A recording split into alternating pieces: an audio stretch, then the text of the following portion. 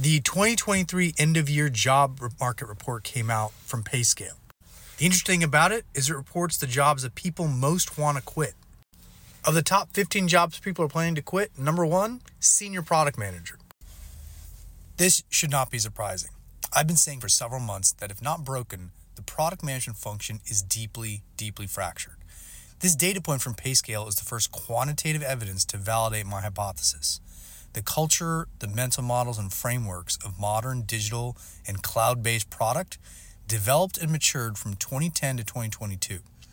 The ecosystem of VC-backed startups were the seedbed for so much talent, ways of working, and mindsets.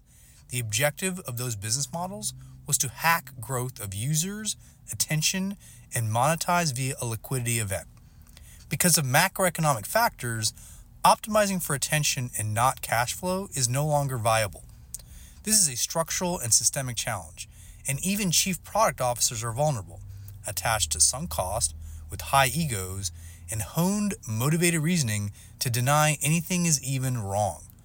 Product managers who can make sense of this shift feel it in their bones, and that's why they want out.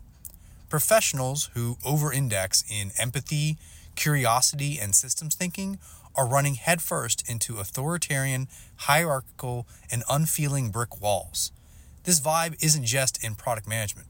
It's also endemic to sales and marketing.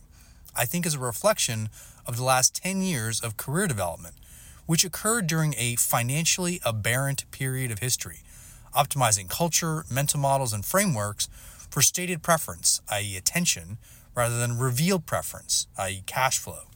Between the poly crisis, the global becoming personal, and a dearth of critical thinking, there's a lack of sense-making and vision, which is what product management is supposed to be tasked with.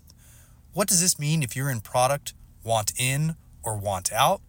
It will get worse before it gets better.